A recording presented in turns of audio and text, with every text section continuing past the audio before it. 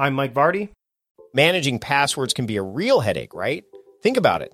Every website requires a new password. Each one needs to be unique, secure, and somehow memorable. But there's a better way.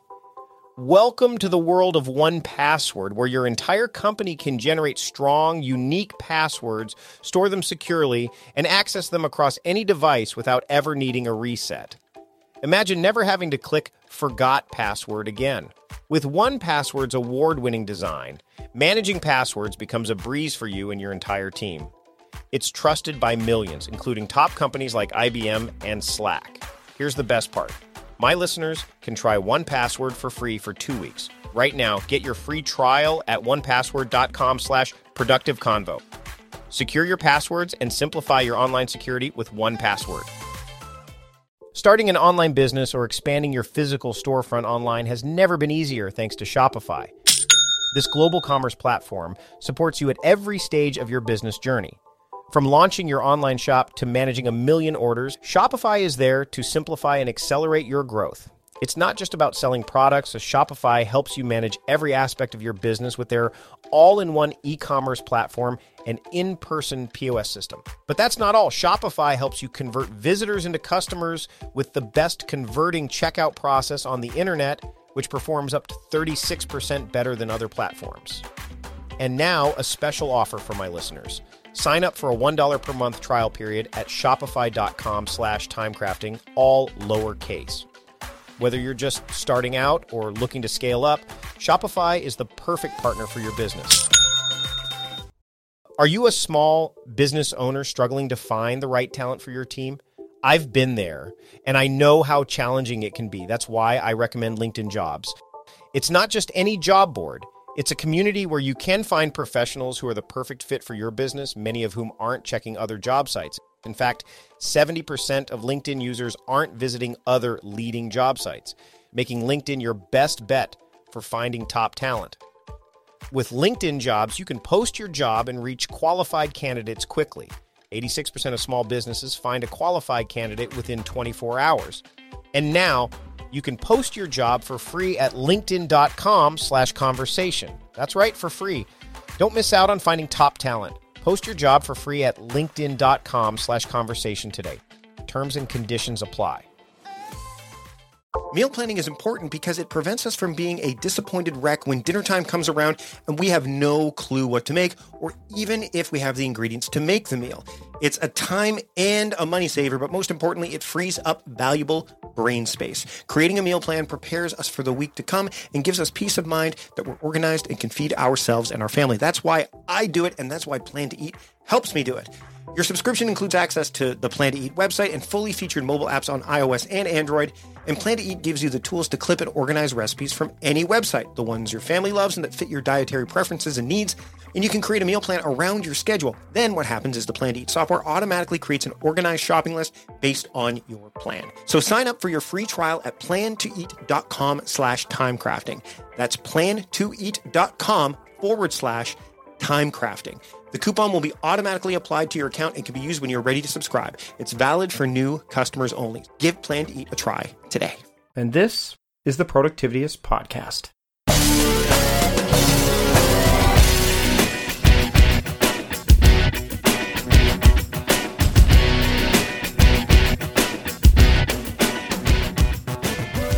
Welcome to the Productivityist Podcast. I am your host, Mike Vardy, and this week on the show, I have Avrum Nadigel joining me. And Avrum is he's an author. He's a relationship therapist. He co-produces a podcast called It's the Anxiety Stupid, and this podcast is about relationship angst. And he also draws a comic about intimacy called Ball and Change. He's a songwriter and musician. He's co-composed the soundtrack for Exiles from Lotus Land. It's an award-winning NFB documentary. This is something I did not know when I arranged to chat with him, because initially we just chatted online via social media about the things we admired and enjoyed and didn't like so much about productivity. We get into that. We get into GTD, which you, if you've been following me for any length of time, know I've left behind. We talk about Covey's stuff. We talk about his biggest fear, which, kind of mirrors mine to a certain extent. And then his pet peeve. We dive into that. And he's got a new book coming out, which we'll get to during this discussion. But his new book is calling Learning to Commit, the workbook, Becoming Your Best Self to Find Your Best Match. And it'll be coming out by Self Counsel Press in the tentative date is November. Let's just get into this conversation because I had a great time chatting with Avrum, and I'm sure that you will enjoy it as well. Here's my conversation with Avrum Nadigel on the Productivityist Podcast. I'd like to welcome Avrum Nadigel to the Productivityist Podcast. Avrum, thanks for joining me today. It's great to be here, Mike. We just spent like the last 50 minutes or so, 40 minutes, just chatting and getting to know each other a bit more because we've spoken, I put air quotes around that, via the various social media stuff as well as, via email and then an Anchor, which I've really not used all that much lately. It's great to have somebody else that's into productivity that's a Canadian. I'm finding more and more of them out there, and I'm glad that you're able to take some time to be on the show with me today. Yeah, it's funny actually. I'll name drop here. I actually jammed an old friend of mine, Mitch Joel, who sort of I'm sure you know. I know Mitch. Yeah. We work together and stuff. So he's the only other guy I know, I think, in Canada that he's at least productive. I'll say that. Yeah, Mitch was just here in Victoria not too long ago, speaking at Social Media Camp. He was in and out. He was very quick. Like most speakers, when they come into a city, they have to come in and do their thing and then leave. But I guess that's efficiency personified. So I want to talk to you today about the idea of productivity, and one of the things that you and I've chatted about. And I've written about, which I'll put in the show notes, is the idea of why I've left GTD behind. And my obvious reasons were listed there, but also I've got my own methodology that I teach now. But you and I've chatted about this, and you've kind of shifted away from the David Allen getting things done methodology as well, haven't you? Yeah, I have. So what propelled you to move away from that, and where are you headed now in terms of what methodology that you use? Well, I think it's interesting. I first was introduced to productivity via a lawyer in Vancouver who suggested Covey's 7 Habits of Highly Effective People, which I just loved. I mean, we'll come back to this, I'm sure, as we speak. But I love the book, and I had what is it called? Plan Plus for Outlook, the Covey system, which back in the early 2000s was an amazing piece of software. But they notoriously the Franklin Covey people dropped the ball on that in such a spectacular way that you start wondering how can they preach effectiveness and really drop the ball. So I lost faith in the company, and then when the 8th Habit came out, when Stephen Covey wrote the 8th Habit, I thought it was just a letdown from the 7 Habits. I started looking elsewhere, and that's when I first heard about David Allen's Getting Things Done. And I'll say this about David Allen, because I think it has to be said. At least I'll say this. The man, he speaks, it's almost like verbal heroin. I mean, I find his words are so well chosen, and everything is tweetable and everything is quotable, and he's bright, and he's such a pleasure to listen to, and it's seductive, and I really thought that, and he answers all your questions and all the minutia of your life. Everything sounds like you will be that calm lake that he refers to if right. you. What I found started happening though as I became involved with the program, and this could be a fault of my own, my personality. It might be the minions, the GTD fans, and I found what ended up happening was that you drop one ball somewhere in the system, and then you don't trust the system, which he talks about, by the way. David Allen owns that part. Yes. And then I started noticing I was getting anxious. I was getting anxious about my system, and then I was getting anxious about the anxiety, and it wasn't doing what I thought it would do. So then I sort of took a step back, and I started questioning, well, maybe this stuff. Maybe some of the things he's saying actually isn't valid. It isn't true. And whenever I try to discuss it with people on the GTD forums, there was so much resistance to talking about anything to express any criticism about the system that I just started naturally looking elsewhere, holding on to little bits of what David Allen would suggest, and now I'm at a point where. The only thing I really do from getting things done is having a next action or a breadcrumb for every project that I have. But I will say this though about David Allen. Whenever he's interviewed, if I ever have time, I will listen to him because I really enjoy listening to him speak. Whether it's with you or someone else, I enjoy listening to him when he's in his sort of philosophical, almost spiritual way of speaking. I enjoy his ideas. Have you read the new version of Getting Things Done? The one that came out earlier, well, I guess it'd be late last year, now 2015. Look, Mike, I'll tell you, when I heard him speaking about it and he said he changed so little and, he went back to David himself, by the way, just like Covey, just like Barbara Sher, any of the productivity gurus out there, I find they all get very defensive when criticism or feedback is suggested. So, for example, whenever I've heard David Allen speak and someone asks him about contexts and they suggest, well, maybe, I always find his reaction to the criticism to be, I'm trying to think. I don't find that. I find that he brushes people off a little bit too quickly. I think perhaps Merlin Mann is being kind when recently Merlin Mann has said he stopped using GTD. I think that GTD sounded. I'd imagine if you were a cubicle guy or gal back in, the late 90s or early 2000s, this was perhaps a life-saving methodology for you. I just find so many of the suggestions, they just don't fit for my workflow. And when I heard him saying that he really didn't do very much for the new version, that there was just a little bit of tweaks because he claims that it's evergreen. I was like, I had better things to do with my time. Yeah. And I think that he did make I think he was probably being a little bit, undervaluing. He undervalued a little bit of what he's done in there because what I think he's done is made it more accessible to people. I think it was very much, a methodology that seemed rooted, as we've talked about, or I've talked to him about before. It's been very rooted in what's it called? It's been very rooted in corporations and corporate stuff, like you said, the cubicle stuff.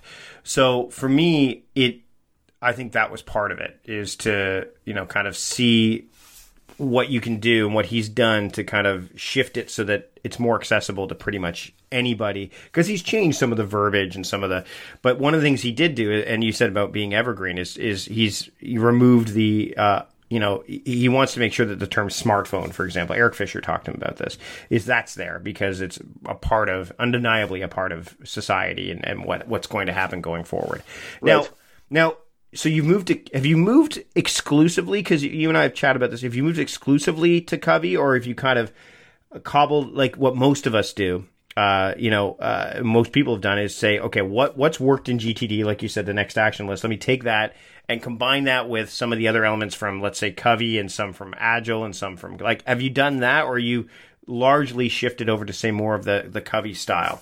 No, it's impossible. It's just impossible. I think when Stephen Covey died and it was about a year or two before he passed away, he created something called the Covey Community, which it had potential. I think he was trying to do something online. It had potential. I was a member, but it just, it was never nurtured in the way I think it would have been if this was 1976 or something, or right. When Covey first started doing this work. And when he died, it all sort of just it fizzled, and I think his sons are busy doing the 7 Habits of Highly Effective Teen stuff in high schools and elementary. So no. So basically, here I'll give you the sort of the gestalt of it all, and I'll reference the name in the system of what I'm borrowing. Right now, I'm using Daylight by Market Circle for Mac. Based where you are in Toronto. They're in Mississauga, I think. Yeah, a wonderful company. Unfortunately, I find the software to be it's a behemoth. I mean, it's it's just huge, and I don't use 97% of it, and so I think it just tries to do too many things. But they have this thing called DMI, which is a plugin for Mac Mail, which is just amazing. So right within, have you used DMI for Mail? I've not. I've not. Okay. So imagine you send me an email saying, "Hey, Avrum, you want to be on my podcast?" Right within Mail, a little sidebar pops open. I can create a project right within Mail. I can create a task that gets assigned to that project right within Mail. It tags Mike Vardy as part, and every time you and I email, all that correspondence, any tasks I make right with email, all goes into Daylight, into the database, and I never have to open up, for example, you would with OmniFocus or things. I never have to touch the mothership. I can stay right within Mail and create projects and tasks and opportunities and notes. It's unbelievable. That alone is worth the price of this. So that's where my whole system, and I'm a therapist in private practice and an author and a musician, so I do a lot of things. So I keep everything within Daylight. The methodologies I borrow from Barbara Shore, who wrote a book called Witchcraft in the mid-'70s, which is still perhaps my favorite self-help book, productivity self-help book. She has two ideas that I use. She talks about emotional touchstones. So any goal that you have in your life should have an emotional touchstone, as embarrassing as it may seem. So I'd imagine that, Tim Ferriss might not admit this, but I'd imagine that a little bit of his narcissistic stuff that he's got going within him, which he might not say out loud, clearly that's an emotional touchstone for him. He gets fueled up, I think, when he's the focal point of things. So she would say, very important you don't have to go for therapy for that. You have to just recognize it and make sure that every one of your goals has an emotional touchstone associated with it, because she goes, without that, things will fizzle out. And I thought that was a very smart psychological idea. So whenever I create a new project, I think about what touchstone, what emotion, what's the juice behind wanting to fulfill that goal. So I put that in my little details box of a goal that I create in Daylight. And she also has this idea of isolation as a dream killer. So that for me has been huge. Always trying to find a partner to work on something with. I don't care how much money is involved with the project. If I'm working on it by myself, I'm probably going to bow out. I'm always looking for my McCartney, my Jimmy Page. I'm always looking for that person to do things with. David Allen, I'm using the Next Action stuff. From Covey, I definitely do a weekly review, closer to Stephen Covey, less so with getting things done. I find Covey's meaning-making stuff just much more life-affirming and interesting during my weekly review. So roles, I think about my roles, and I try to ensure that I have goals for those, and also the sharp and the saw stuff I look at as well. And the final thing I do, which is the minutia, if there's any sort of rule I follow, it's Mark Forrester's dismissal thing. So in Daylight, I have a 7-day due date attached to every single task that I create. Every task, whatever task it is, automatically a 7-day due date gets attached to it. And if I don't look at that task, so if I open up Daylight today and I have 3 tasks that are overdue, and this hurts, but Forrester says if you stick to this, it'll work over time. They automatically get deleted no matter how important they are. That sounds crazy, and it sounds a bit insane, but if I don't touch it in 7 days, even just read it, if I don't look at it, chances are it means that I haven't, that I'm dropping the ball somewhere. It's not that important, and it just automatically gets deleted. I press delete, and I take the sting up front. I learn the lesson, and I try to stay on top. Otherwise, by the way, like every other task system and piece of software, I just ignore stuff. Yeah. So Mark Forrester's rule really, he's evangelical about this. He says you have to take dismissal seriously, whatever dismissal. You got to take it seriously, and I have, and it served me well. And that's my system. That's an interesting theory, because I love the idea of that, and I've taken to doing that quite a bit more, because what happens is when you're trying to focus on things like the really important stuff, the ought to do stuff, which I think is what this falls into, right? Like the stuff that it becomes. I mean, when you first look at it, and that's why a lot of people get stuck in the I better make a decision on this now. Do you think it's okay to let this stuff incubate? Like, do you think it's important to let this stuff incubate? Maybe not for the full 7 days, but just enough to give yourself a sense of, really, is this something that I should even attend to?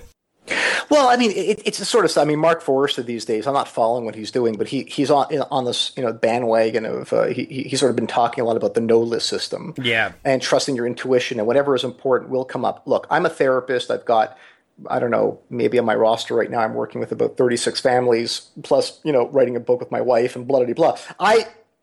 there's no way I can keep all the things, all these balls in the air.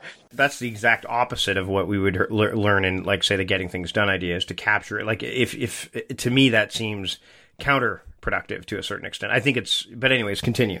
Well, I'm curious. When you say which is counterproductive? Well, I think trying to, like, the no list system, I think to me would be counterproductive, because the fact of the matter is that when I have ideas that come to mind, I want to give my brain the bandwidth to be able to think about this stuff and not try to store all this stuff. And right. I think that's what you're saying, is that if you're trying to store all this stuff, you're not going to be able to give it the deep, like, let's use the Cal Newport deep work, the deep thought, the mindfulness that it requires to make a informed decision, as opposed to, just having it all stored there. And then, that's what a lot of people do now anyways. They keep stuff in their head and then they try to make decisions on it. And the problem is that they're not, the brain can't process things nearly as effectively when it's trying to keep track of so many things. And it will try to keep track of it. David Allen's is spot on about that. It's an open loop. Right. Though I do have to say that I think sometimes, again, my background is in clinical work and therapy, and I'm married to a psychiatrist, so we talk a lot about these things. And if there's anything that we've learned in the area of mental health and the brain and all this kind of stuff, is that how the productivity people tend to talk about what we do as professionals, I sometimes think is a little bit of a straw man is too strong, but we don't know as much as I think people think we know. Right. And our friends who are neurologists say the exact same thing. So when David Allen makes a strong statement, for example, where he's been called to task, I've called him to task about Roy Baumeister's, I think, book, Willpower, that currently, by the way, is being a lot of his research is being debunked, and a lot of social psychology research has been being debunked for the past couple of years. I think we have to remain open to an idea that's been with us for thousands and thousands of years, which is what works for Mike Vardy does not work for Avrum Nadigel. Yeah. And so I'll give you an example. My wife is a psychiatrist at a major hospital here in Toronto. She does not own OmniFocus. She doesn't own a list maker. She sees many, many patients. I don't think she makes a task list. She doesn't have a project list. She doesn't do a weekly review. And my wife is one of the most effective, efficient people I know, not just with our kids and at home, but as a physician.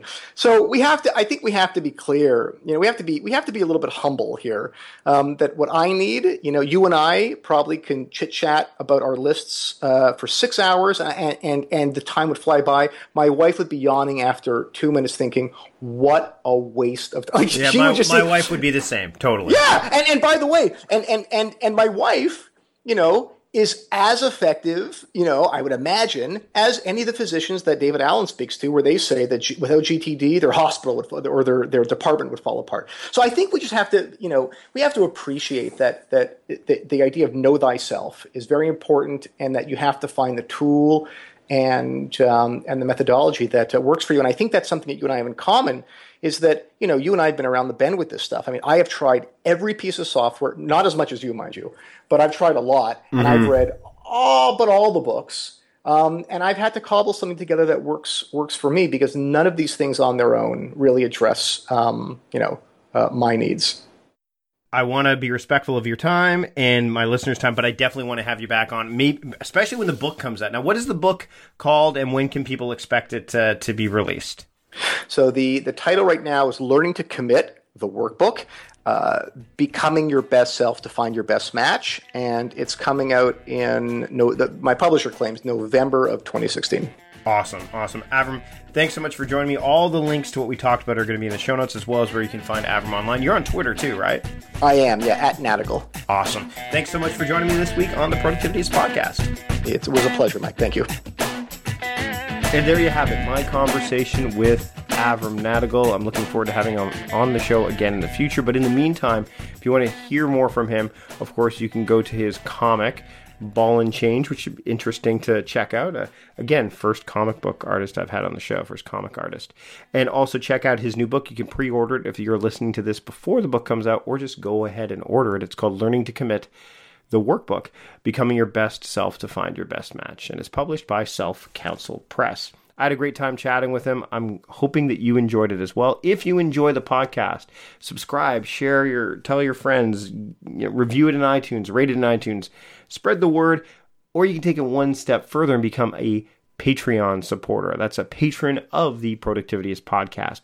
Just go to patreon.com/productivityist, choose your dollar amount. There's a perk level associated with various dollar amounts, and boom, you're going to get bonus content, a bonus episode every single week, additional content with the weekly episodes, which you would have received this time around. And actually, if you become a supporter, you can go to the backdated episodes, all the archives, and find all of those there as well.